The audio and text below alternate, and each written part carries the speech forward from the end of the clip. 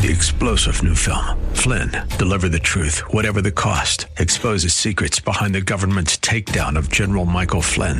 Flynn knew what the intel world had been up to. He ordered the first audit of the use of contractors. This set off alarm bells. He told the truth. He was the most dangerous person for Donald Trump to hire. They had to get rid of Flynn. Flynn, deliver the truth, whatever the cost. Available now. Watch it today. Go to salemnow.com. salemnow.com.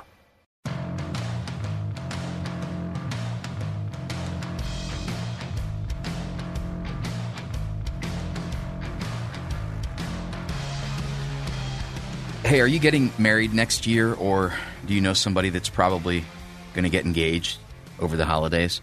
Make sure you get over to thelegacyonpossumrun.com. Now, disclaimer, my wife Whitney and I run that business, so we do benefit. But you're going to benefit. It's gorgeous. 3 beautifully unique locations comprise the venue. And when you go to thelegacyonpossumrun.com, you can see those. There's an old dairy barn. There is a greenhouse, and there's this massive, rustic, almost bohemian-looking space. It's gorgeous. And when you go there, you can check the calendar, see what dates are available, and read reviews from people who've already had their special day there. Pricing's on the website. That's important. Nobody wants to be duped or, upsold or hassled. And then you can see the supply closet, the decor closet, if you will. That's the stuff that you get to use for free when you book the Legacy. And it'll save you hundreds, maybe thousands of dollars, stuff like centerpieces and garland and arches and, the whole nine. So if you are getting married or you know someone who's getting married, send them to thelegacyonpossumrun.com. Your legacy begins here. I grew up and I heard Whitney Houston say that children are our legacy. Treat them well and let them lead the way, right? Well, we're going to talk about that. First, I want to ask you again, do you think parental rights should include allowing minor children to gender transition, as Nikki Haley said in that recent interview? It shouldn't be left up to the law. It should be left up to the parents. Call me, 844-825-5989. I want to hear what you think. And it's important because there are things that a parent may let a child do that would be illegal, right? I mean, a child can't have sex underage, and if that child does, the person with whom that child has intercourse could still be statutorily charged with rape because a minor child cannot consent.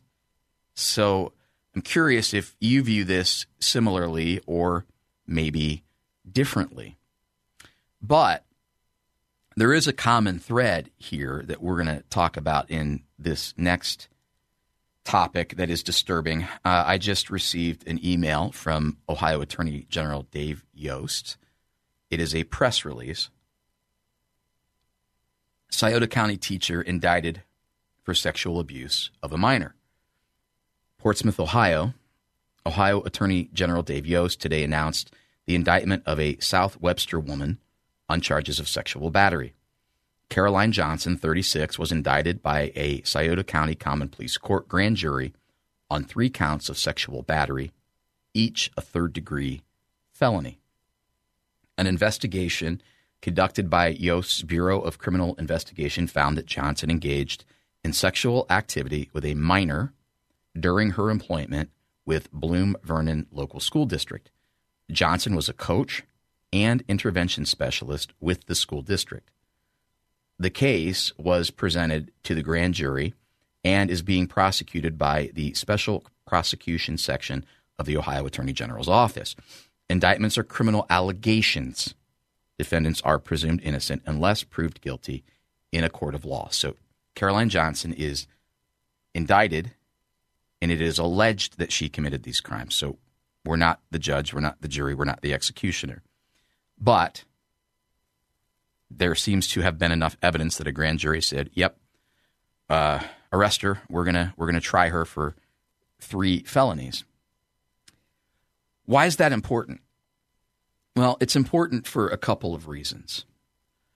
you may remember last year at the Ohio Press Network, we wrote a story about Hilliard City Schools and the teachers union there supplying badges to teachers, passing them out. And the badge said, "I'm safe." And now there was another issue with the badge, but the badge said, "I'm safe." And it was there because the union felt that students who might be suffering with gender ideology could go to a safe person and have that conversation about sexuality. A couple of things wrong with that. Well, number one, there was a QR code on the backside of the badge that when you scanned it, it took you to websites that were questionable in their content, that were very explicit about discussing sexual acts. Some would say they were pornographic. That aside, and that's a big aside, by the way, but the badge says "I'm safe." What is that inherently saying? That if you don't promote gender ideology, you are unsafe? But if you want to have conversations about your sex or your expression of your gender through sexuality, you can go to a teacher who's wearing a badge? That's alarming. What's more alarming is that we know there are some social justice law firms that are telling school districts that if a student does go to someone and they have that conversation, that schools are not to out the child. They're not to tell the parents. So there are two issues, with many more than two issues, but two issues that come to the top for me on that. Number one, if a child is struggling mentally with a mental illness like gender dysphoria, and you're withholding that from the parents, that's gross. I mean, you are disallowing the family to intercede and intervene to take care of the child. Now, the grounds on which they'll stand probably involve, well, parents are conservative, parents wouldn't support Johnny wanting to be Jane or Jane wanting to be Johnny. So we're going to protect the child by not telling the parents. And I don't know, I'm not an attorney, but aren't there laws about being required to report things? I mean, if somebody has a mental illness or is struggling with gender ideology, aren't mandatory reporters supposed to report that? And shouldn't that, by every rational interpretation of the law, include making sure that parents know? But here's the bigger issue. The bigger issue is that sexual abuse by teachers is on the rise. And it's common to see stories like the one I just shared with you in the press release from Ohio Attorney General Dave Yost, involving arrests of teachers who are being charged with sexual abuse and misconduct involving their students. Some are as young as 11 years old. I don't know how young the victim was in the case we talked about from Yost. Schools are expected to be a safe environment for children, but these arrests make us realize that kids aren't as safe as we'd like them to be when we send them off to school. Now, there's a group called Stop Educator Sexual Abuse, Misconduct, and Exploitation. It's an organization that describes itself as a national voice for prevention of abuse by educators and other school employees. It has compiled some extremely alarming statistics on the incidence of sexual abuse in schools nationwide, reporting that just under 500 educators were arrested in 2015. Must be the latest statistics. 2016 statistics were unavailable as of the writing of childrenstreatmentcenter.com report. So let's look at that. And by the way, if you think that sexual misconduct isn't higher than it was 8 years ago, 7 years ago, in this sexualized, sexually charged environment where we're talking about gender and sexual identity, Yeah, I've got some land to sell you, some oceanfront property here in Ohio. Children in 8th to 11th grade, so 8th through 11th grade, about 3.5 million students surveyed reported having had sexual contact from an adult, most often a teacher or a coach. The type of physical contact ranged from unwanted touching all the way up to sexual intercourse. Now, the statistic increases to about 4.5 million children, a whole 10%, when it takes other types of sexual misconduct into consideration, such as being shown pornography or being subjected to sexually explicit language or exhibitionism. Now, very often, teachers thought there might be something going on, but were afraid to report a fellow educator in the instance that they were wrong. And now they have the protection that they don't even have to tell you. I'm interested how you see it. Give me a call. Let me know. Am I on the crazy train or am I making sense?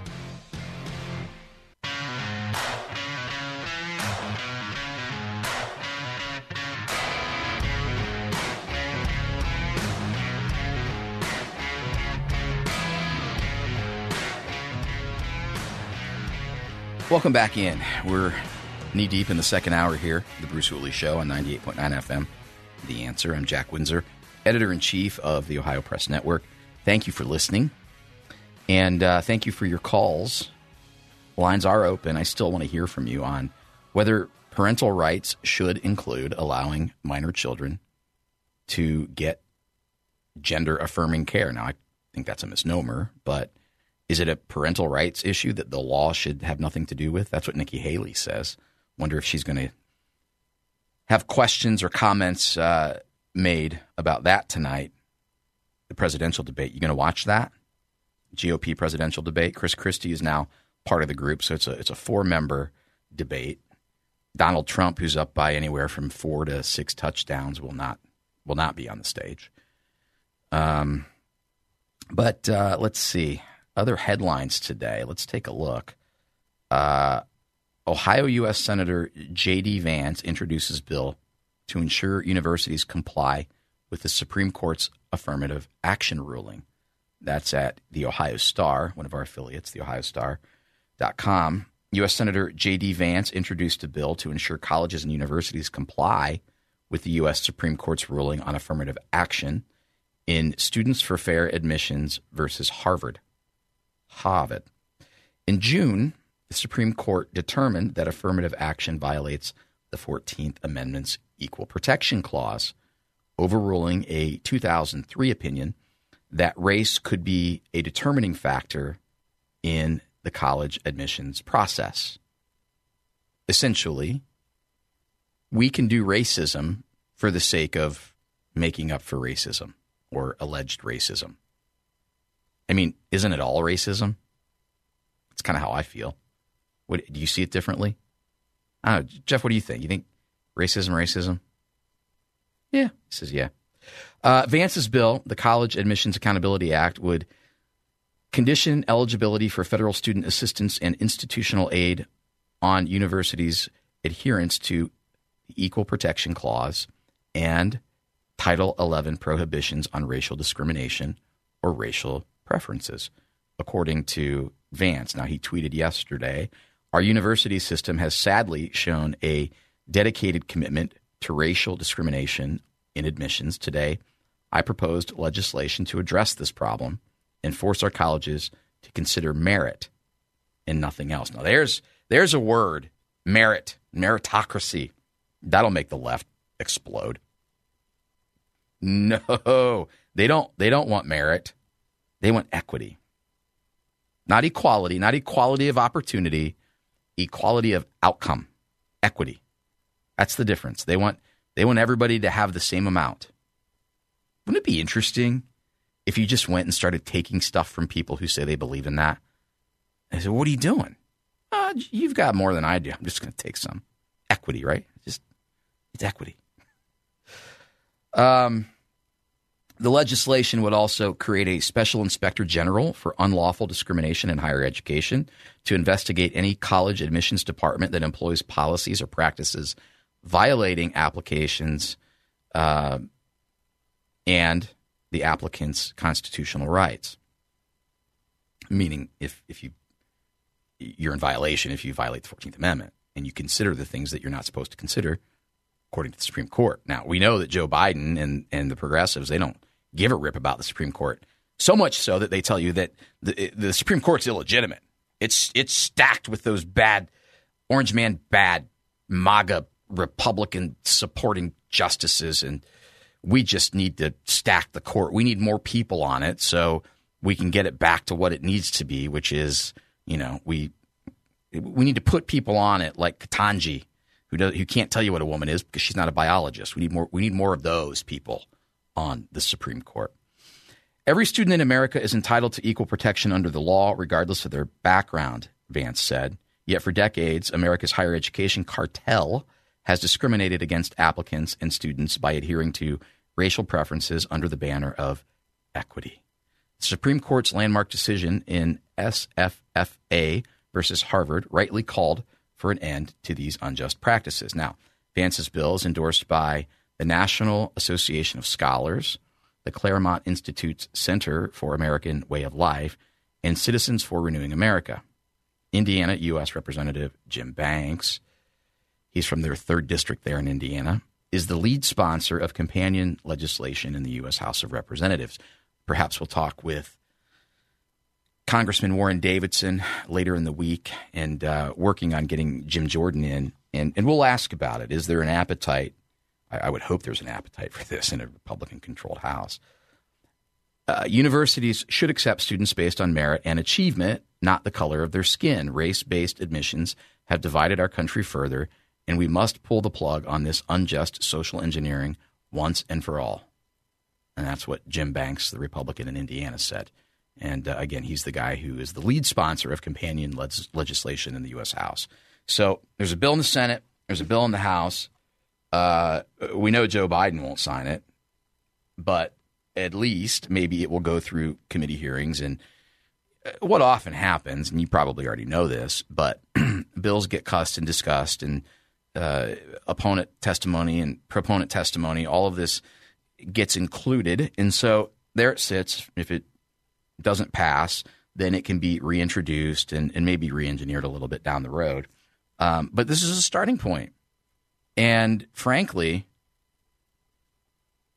bills like this, and there's a bill in Ohio, Senator Jerry Serino has worked on for years, that the Ohio House under Speaker Jason Stevens has no appetite for getting over the finish line. That is an education reform bill. And part of what it does is it makes sure that ideology is actually diverse at universities and professors are not promoted based on their adherence to certain ideologies. And obviously, really rich and deep in the education cartel is this, reverse racism idea being good. That's one of them.